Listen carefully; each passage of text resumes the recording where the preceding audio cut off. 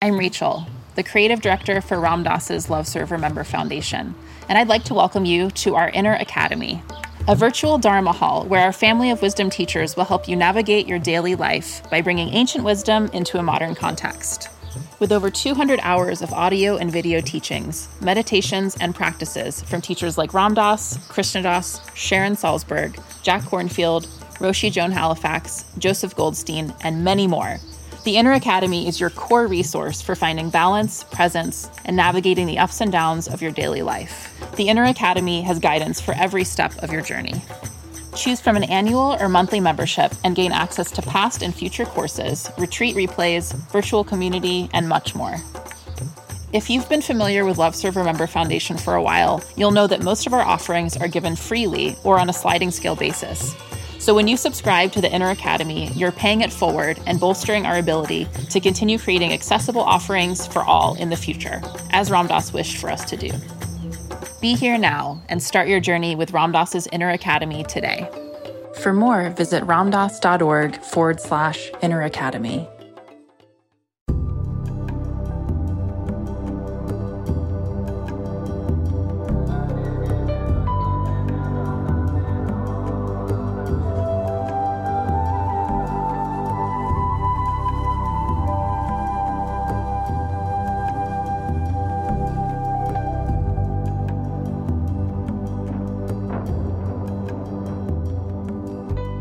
Welcome to Lama Surya Das's Awakening Now podcast. This podcast is an expression of our shared connection. We depend on you, our community of listeners, for support. Please go to mindpodnetwork.com/suryadas, and you can either click on the donate button or bookmark the Amazon link. We get a small percentage of all of your purchases.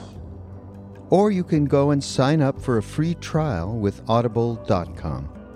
Your support will allow Lama Surya Das to continue to illuminate the timeless Tibetan wisdom.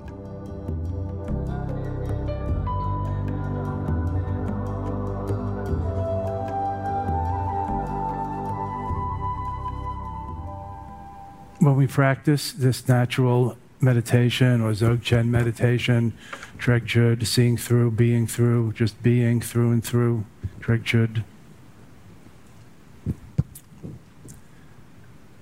We practice according to the ancient yet timeless tradition. How many have become enlightened, what we call, rather than the way of austerity or the way of philosophy or the way of yoga, we call it the easy, comfy way, the lazy man's way, or the lazy person's way, Lelo Chen Treg Chud, the lazy person's way, the way of being, not doing. It's tempting, and yet it's simple but not so easy. It's tempting and simple but not necessarily so easy because we're rather complicated. It's hard to undo the tangled habit of overdoing. We're so conditioned to. It's hard to undo overdoing.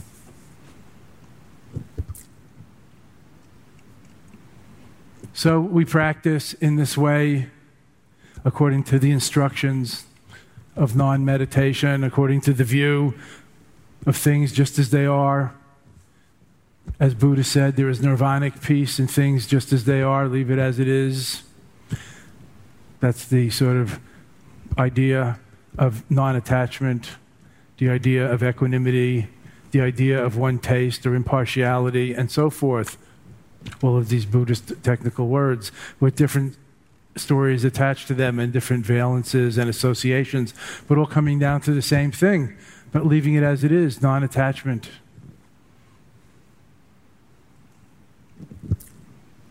The practice of freedom, of allowing things to go as they go. Not just their freedom, who cares about them, but our freedom, freedom from getting hooked and carried away. Freedom from our conditioning, habitual conditioning, to want and diswant, attachment and aversion, the basic poisons at the center of the wheel of becoming. Greed and aversion. I want, I don't want. It's really the same. I want because then it'll make me happy. I want not because then it'll make me happy. to get rid of it, push it away. We're based on the delusion that we need something or unneed something, that things are going to change for the better according to our ego. So greed, hatred, and delusion. Greed, hatred, and delusion are the basic three poisons at the center of the wheel of becoming in Buddhist iconography. The six realms in the center, greed, hatred, and delusion. The pig, the rooster, and the snake, symbolically. So here we practice letting go of our conditioning and doing something different. Instead of thinking about the future and what we're going to do and get and become and avoid and plan and fantasize and how great we're going to feel then, or worrying about it and how bad we're going to feel then, or similarly about the past, fretting about the past, I shoulda, coulda, woulda, or they shoulda, shouldn't have, whatever. Being more present and accounted for, because what we seek is right here, what we need is right here. The problem is we're usually elsewhere. Not very present. We're usually elsewhere, distracted, dissociated, or worse, inebriated and asleep at the wheel of our lives. Asleep at the wheel of our lives, and therefore having all kinds of accidents, so-called. Although there aren't really no accidents. Everything has causes. So we practice awareness, cultivation of mindfulness, awareness, presence, being more present, an objective kind of detachment, seeing things as equal as they go by, not like in our general life where we pick and choose and strategize and plan and optimize and maximize and minimize and try to find the best way or the quickest way or the easiest way, whatever it is that we're driven by our drives and our conscious and unconscious drives and semi-conscious drives and so on, our patterns, our conditioning, habitual conditioning. On doing that, by relying on awareness alone. Awareness is curative. Just seeing through the illusions, the forms, the dreamlike phenomena, and being. Seeing through, and being. 3 in 1, like 3 in 1 oil, 3 steps to freedom. But not just seeing with the eyes, more deeply, experiencing, recognizing, and allowing or releasing. 3 in 1. Not getting hooked. Not smelling the bait, biting it and getting hooked and pulled out of our element and dying like a fish. Yes, smelling, but not being baited. There's a difference. That's where you can cut the habit. Yes, hearing the nice sounds, let's say bird sound, but not going down the path of, oh, nice bird sound, auspicious bird sound, sound of the Dharma. We must be meditating well here. Conference of the birds, and so forth. Blah, blah, blah. A lot of static from the point of view of pure awareness. Of course, there's nothing wrong with that. But how much energy do we give to it? That's the thing. Or hearing something we don't like. Traffic sound, truck noise. And we go, oh, fucking truck noise. Why don't they drive here later when we're not meditating? Why don't they get a new muffler? Well, whatever. If I had earplugs, then I'd be happy. Has anybody ever been in a samadhi tank, a sensory deprivation tank? Anybody? It's not so quiet in there either. Or in a cave. And I'm not even talking about your thoughts. You hear your pulse, your blood beating in your ears, and other things, your stomach gurgling, other things you hear. So what are you going to do with those? I mean, where can you go where you don't see, hear, feel, think, and so on? So that's running in the wrong direction, friends. The question is, how much are you baited by these things? You see the light, but do you plunge into it and die like a moth in the flame? You smell the salt, but do you go and lick it and get shot by the hunter like the deer? And so on. You see the worm wriggling? Ooh, nice worm. Ooh, I like her. But do you bite? Do you swallow it hook, line, and sinker and get pulled out of your element to your death? Are you deceived by that sensory phenomena? The more aware you are, the more you can see the bait, the worm, the wriggling, the sinuous, beautiful, sexy wriggling or whatever, and you smell it. And you enjoy it, but you don't have to bite. You don't have to swallow it hook, line, and sinker. That's where you can detach with objective clarity. So similarly, things arise in consciousness. It's not what happens to us, but what we make of them, how we react, that makes all the difference.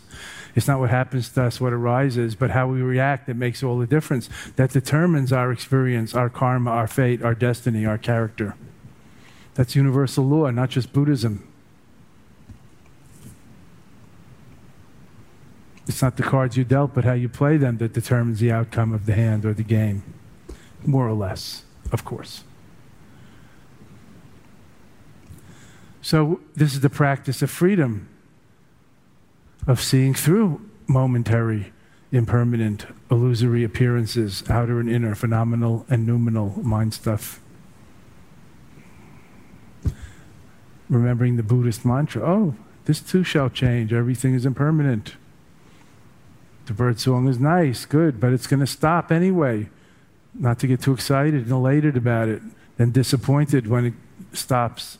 Same with the truck noise or somebody next to you coughing or whatever happens that gives rise to aversion. That's going to stop too, remembering the mantra, this too shall pass. All is impermanent, this too shall pass.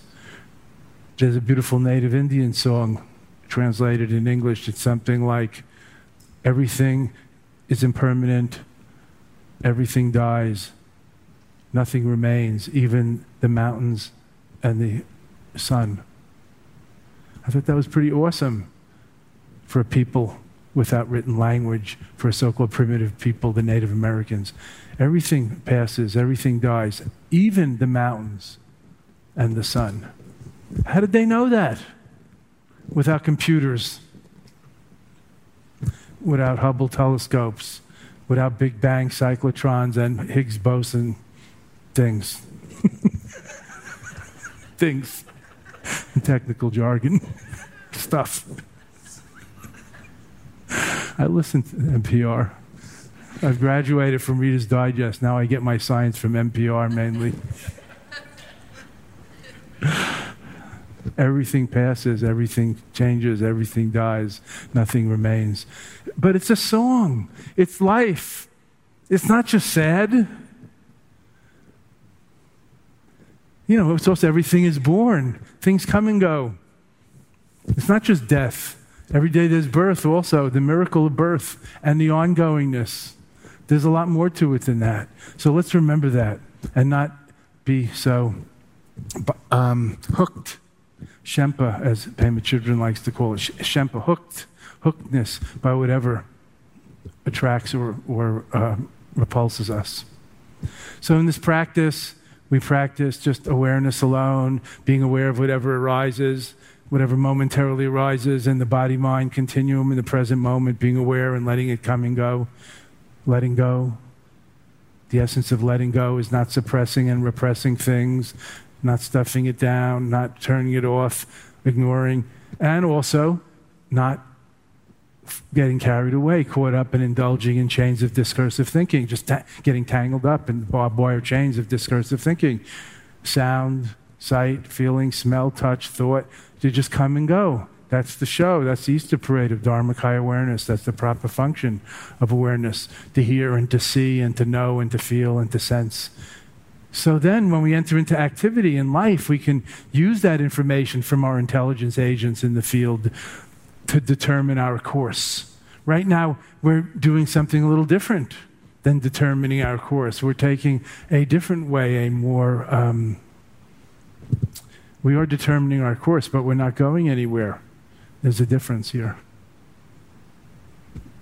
We're going to be more proactive, determining our course, not just reactive, going wherever we're pulled or chased.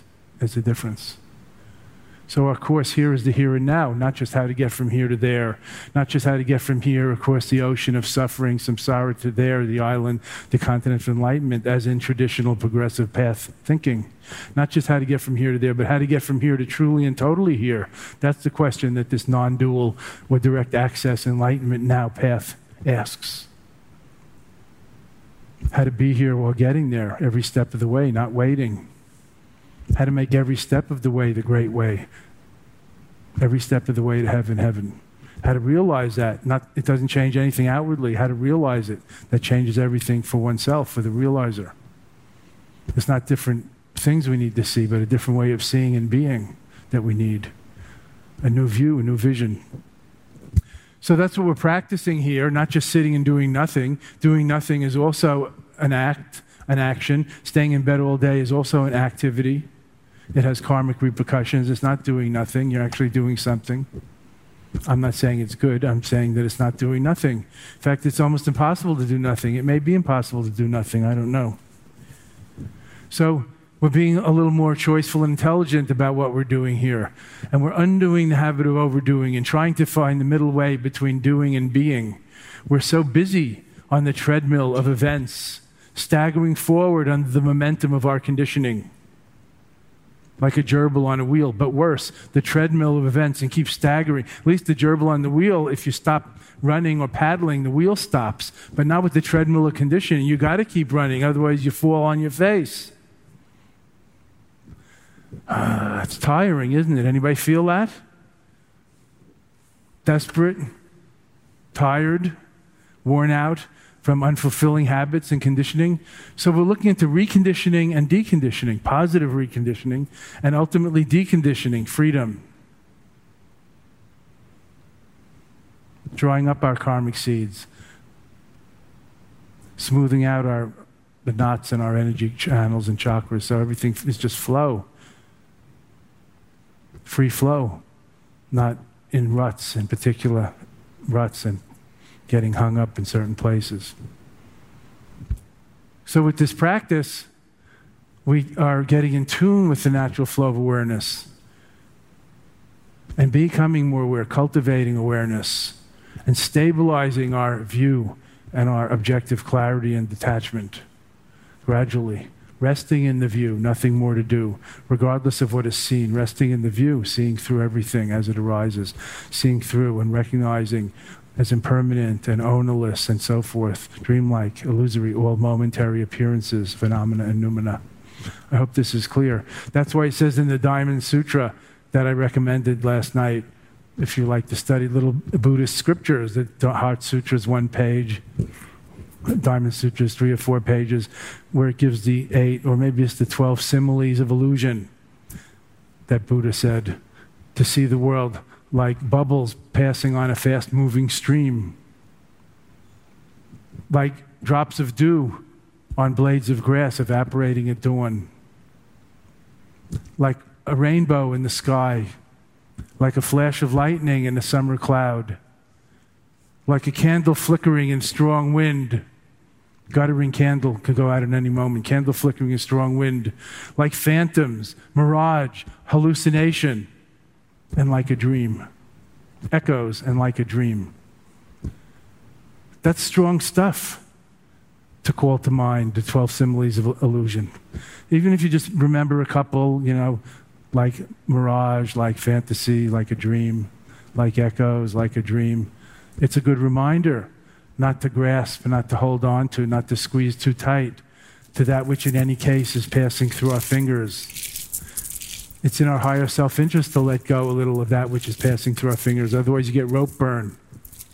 The more you cling, the more irritation. The more lightly you hold it, the less irritation.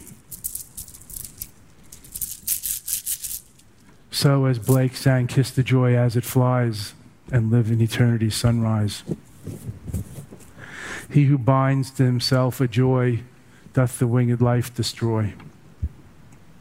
He who kisses the joy as it flies lives in eternity's sunrise.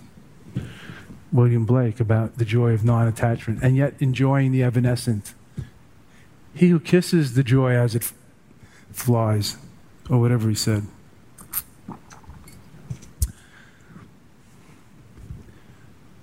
So this is our practice. We're not just sitting and doing nothing, cultivating awareness, stabilizing the view, resting in non-meditation, enjoying the view, the bigger picture, the natural state, things just as they are, not as we would like them to be. Non-meditation, we call it. Buddhahood through non-meditation, as the late Dudjom Rinpoche called it. Magam Sanjay, Buddhahood without meditation, without concentration, without visualization, without explicit spiritual forms. Being one with everything. Being nothing and thus being everything. Having room for everything. One with everything. So any questions, please? Okay, Alice. We got a live one over here, Alice. Yeah, I'm alive just today. Barely? Yeah. So we have a live one. A live one. I would like you to talk about, in the Om Mani Padme Hum, HRI, H-R-I. What does that mean? Om Mani Padme Hum is imagined as a dharani or a mantra circle or a mandala, and in the center, like the root of it, is Hri. Like, if you looked at it from the point of view of chakras, there's 7 chakras on the central channel. The Hri is like the central channel, and the mantra wheel goes around it. Like the axis? Yeah. So Hri is the seed syllable of compassion, or Avalokiteshvara. There's a lot of ways to look at it. From the point of view of the yogic or energy body, then Hri is the central axis that the mantra or chakras are arrayed upon.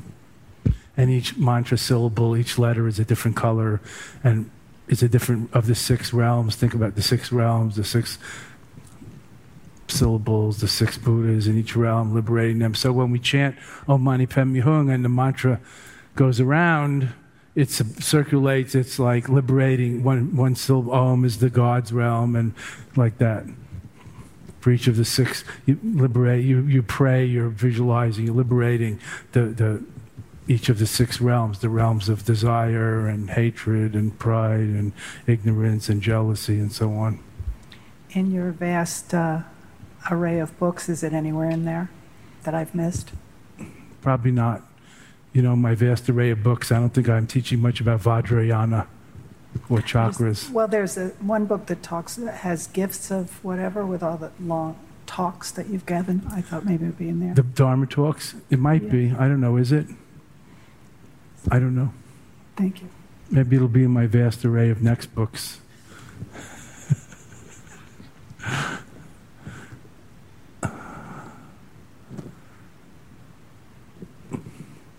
Why? Do you have more questions about it, or what are you thinking about?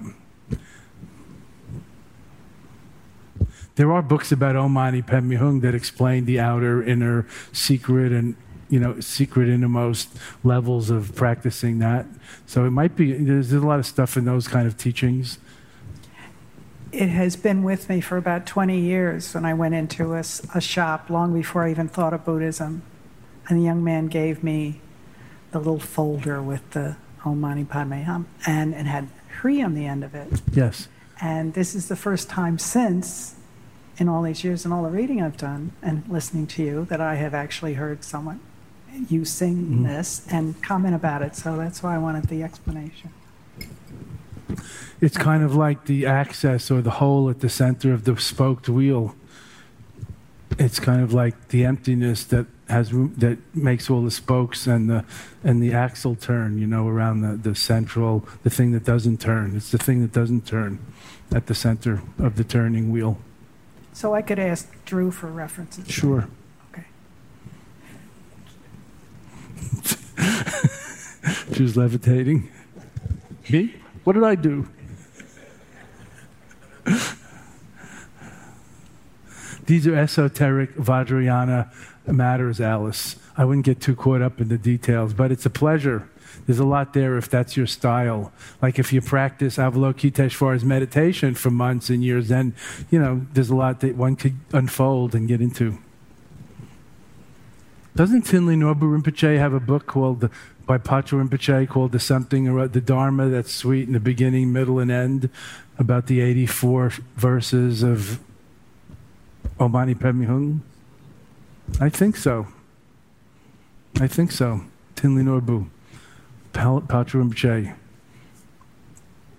I want to thank you for the phrase of undoing the habit of overdoing. That's a habit I've cultivated. Me too. Quite actively. Well, should I say, shame on you. I'm shocked. I'm struck by that phrase alongside of an oft-heard comment, if you want something done, give it to a busy person. That there's I'm really good at it, so a lot tends to come my way. I hold the question about that, or the aspiration to undo that habit, right alongside an awareness of how much there genuinely is to be done. Absolutely, there is. Again, the balance, the middle way, balancing doing and being. It doesn't mean it has to be 50-50. Has to average out? Yeah, okay. It does average out. I don't know if it has to. The has to sounds a little heavy on oneself. It does average out. And the way to know that... It's like the two sides of the brain. Does it average out, or do you have to be pushing and pulling with your scalpel or your, I don't know what, your wooden meat tenderizer, or head and heart. And some people see more head and some more heart, but that averages out too. It's not just you. And who says there's only two? You're just looking at the two-ness. Maybe there's three. I mean, how many pieces are there in a pizza pie?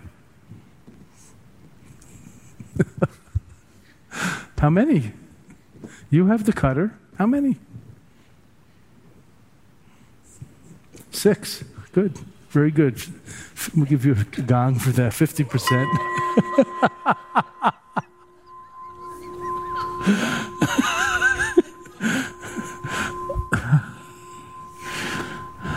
And is there an anchovy in the center?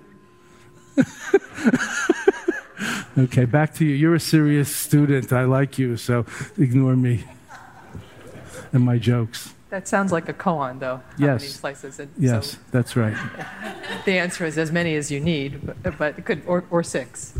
Well, that was a good answer in the context of what we've been talking about. I mean, why not 6? Any number. That's what Trungpa said. It's like trying to slice up the sky. Did that just make 2 skies? Anyway, I like the way you're thinking. You're a good student. Are you an old-time Zen student or what? You seem to be on the beam here. Right, very good. It's very important, since we're talking about important question, which you raised about, and yet there seems like a lot to do or that needs doing, right? That's what you said, and that's what, I mean, we could all say that. In fact, that's what comes up when you hear there's no way to go and nothing to do, and then you think, and this world is in such a mess. We want to do something. Somebody needs to do something. There's plenty to do, however it comes to you, right? Or, I've done my part, now it's their turn. I gave it the office. However it comes to you, there's plenty to do. So I think it's important to answer your question, not to try not to do what needs to be done.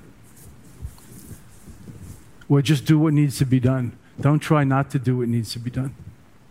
Just do what needs to be done and let go. Because most of us are trying to do as much as possible. That's different than do what needs to be done. Some of us are trying to do as little as possible. That's our strategy as a reaction. That's different than to just do what needs to be done. You see what I'm saying? So just do what needs to be done is actually profound.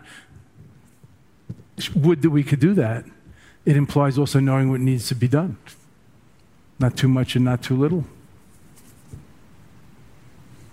So there's plenty to do, so feel free to do it. Whatever the do means.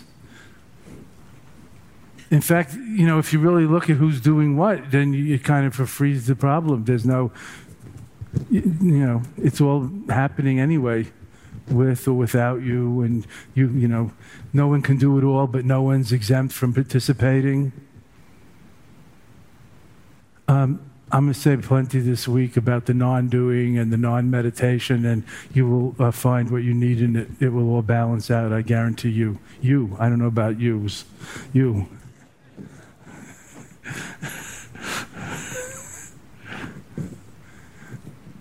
That's why asking the right question is often better than arriving at some kind of right, probably too easy, simplistic answer.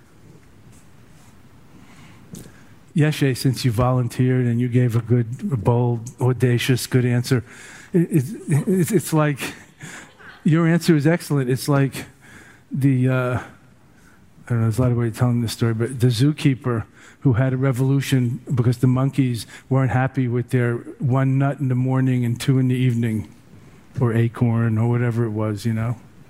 So he solved the problem by giving them 2 in the evening and 2 in the morning and 1 in the evening. Then they were happy. There's only so much. I mean, there's only this much. What are you going to do with it? Okay, we're getting very abstract here. I'm sorry. So this is it's a beginner question, yet it's very relative.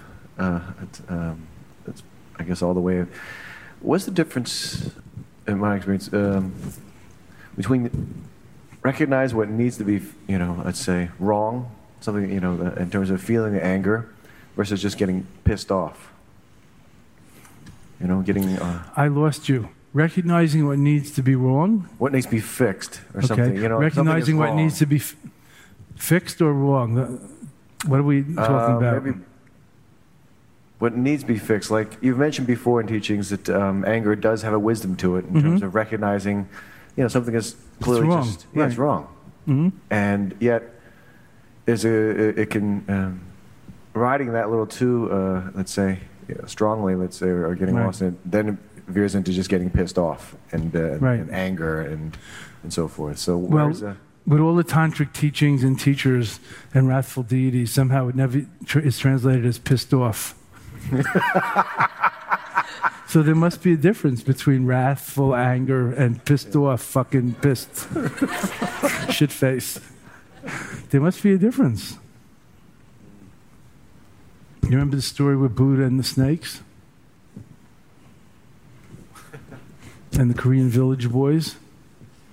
Do I have to tell the whole boring, long story?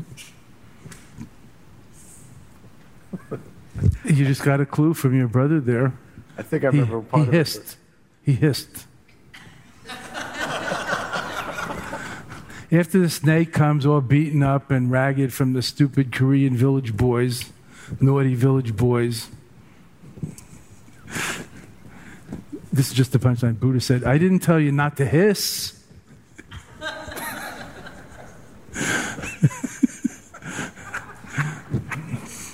That's wrath. Nonviolence doesn't mean just to be a doormat. You can still hiss. You can feel angry. You can make a face. You can swell up and scare them. You still haven't performed any violence. That's the wrathful side. You with me? So there's a difference. So when you see something wrong, like a child being abused or somebody being mugged in the street, you're supposed to feel a surge of adrenaline and anger and scream and rush to do something. That's not being pissed, exactly. You could say it is, but that's wrathful, protective, selfless Buddha activity. Like screaming when your kid runs out in the street. You're supposed to scream as loud and as fast as you can.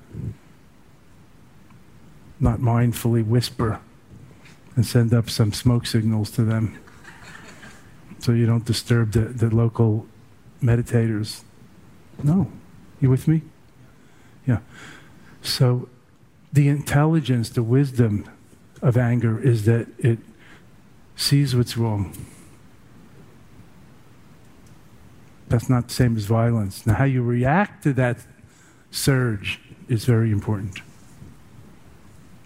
Whether you're just pissed and you react to retaliate in kind, or you're like a wrathful protective deity taking the skillful path of, the lesser of many evil choices and the most effective.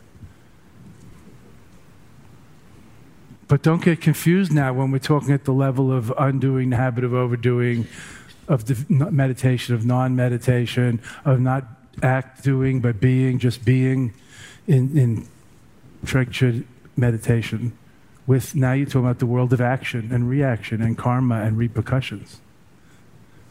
Where if the car breaks down, you fix it.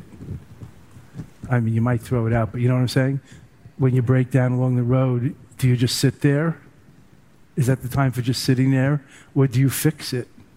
Or call AAA to fix it?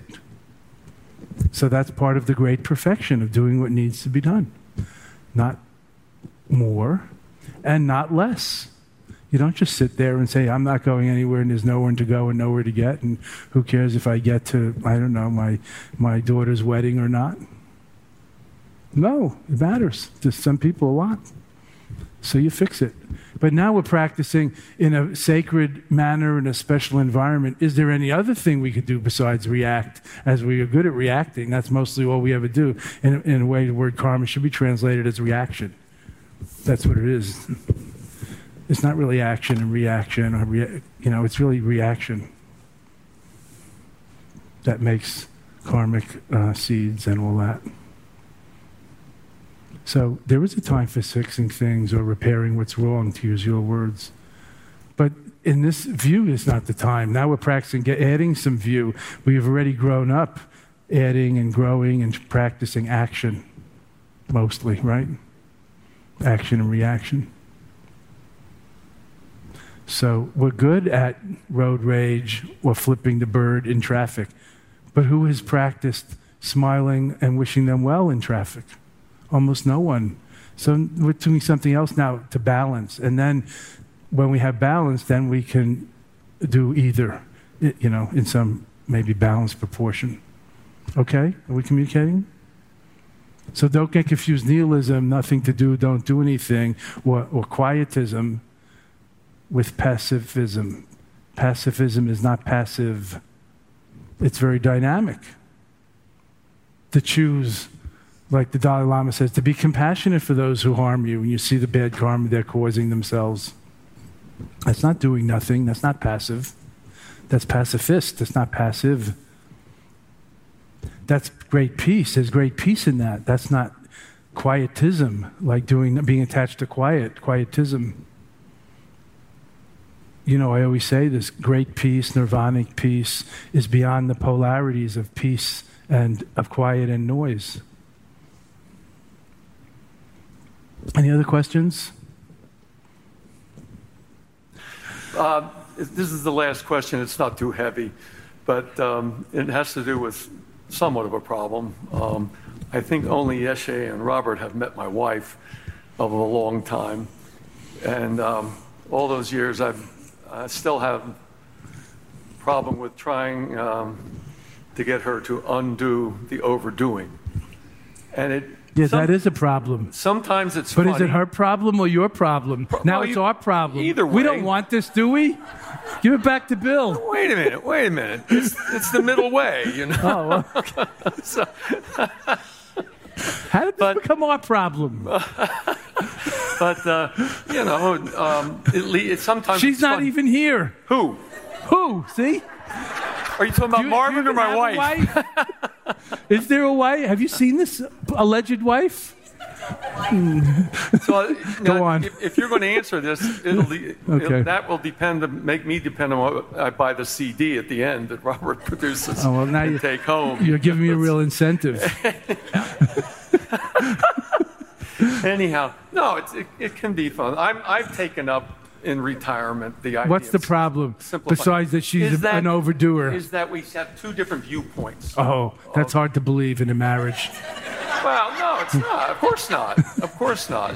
But we're heading down the hill on our time and stuff like that. I just wondered if there's a more convenient way of trying to accomplish that. My own example in doing it only aggravates her.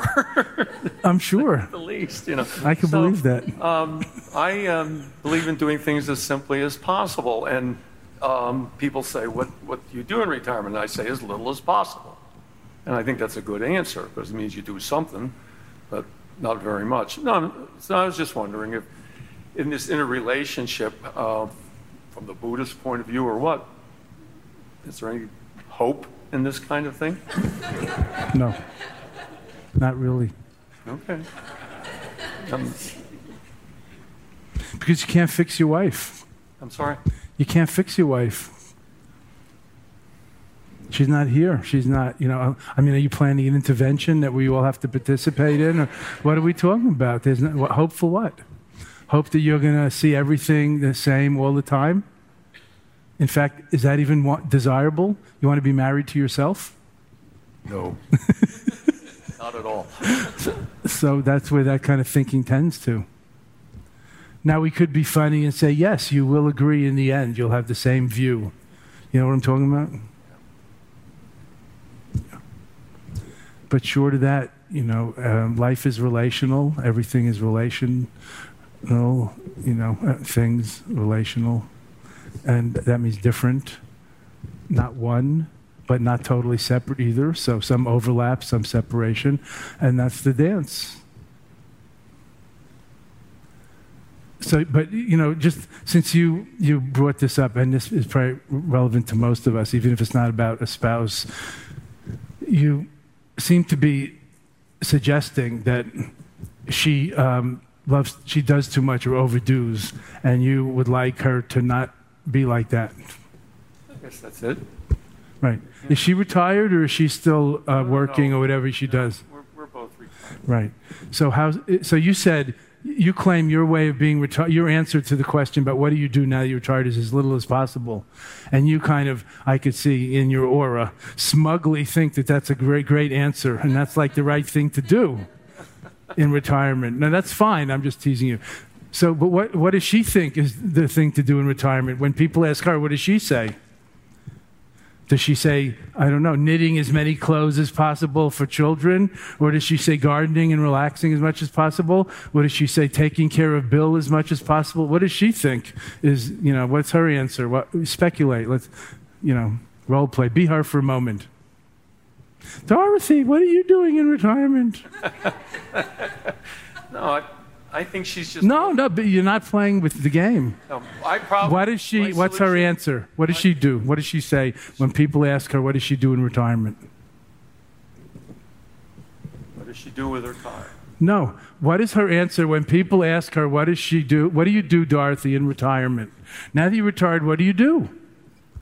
I think she'll say something like, she takes it easy, reads books, and has studied in the last few years some spirituality. I think that's what she would say. But she also finds problems and to-do problems all the time and solve problems. She's a great problem solver, I guess. But she sees all kinds of things that are in daily living. You come up. It's a question whether you see them as a problem or you don't see them as a problem. I tend not to see them as a problem. Well, that's why you're together, because you're different. It's the yin and yang of things, right? Probably true. So I guess that's how you two fit together, the screw and the nut, as they say. Two screws can't get married, and two nuts, although these seem to be changing the law. Well, she almost came here this week, but I'm sorry she hasn't. She didn't. Yeah. That's yet to come. You've heard me say this before. I'm going to say it again. I always say this, that a little acceptance goes a long way to changing the relationship, which is what really matters. Right? Yes. So, as I always say, how many here have tried to change their mate? And everybody goes, and I say, and how many have been effective? And they go, right? But a little acceptance goes a long way to what? Changing the relationship, which is the only point. So acceptance, that's the only hope, if there is hope.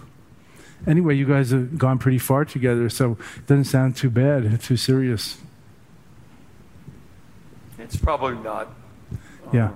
But I want to stress the acceptance part, that you have your personal eccentric view of how a retirement should go and what you're doing as little as possible, as you put it. And that's different than hers. And never the twain shall meet. That's life, and that's like couplehood, and that's life. And also those are both just a concept, You're not just doing as little as possible, and she's not just solving problems, I'm sure. You're just looking at a small piece of the puzzle and picking on that one. See, now you're making a problem. Maybe there's no problem there. Possible, yeah. I would also suggest that I can see you wearing like an ear plug for here. When you're home, do you wear hearing aids? Yeah. Yes. Have you tried not wearing them? Well, you asked that. So what I've been known you got to get creative. What I've been known to do is when this gets going, I look at her and I pull them out of my ears and walk backwards away from her. Huh?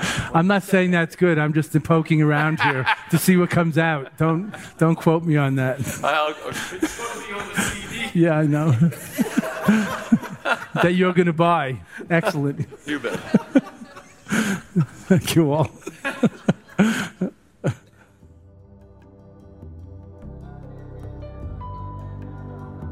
Thank you for listening to Lama Surya Das's Awakening Now Hour.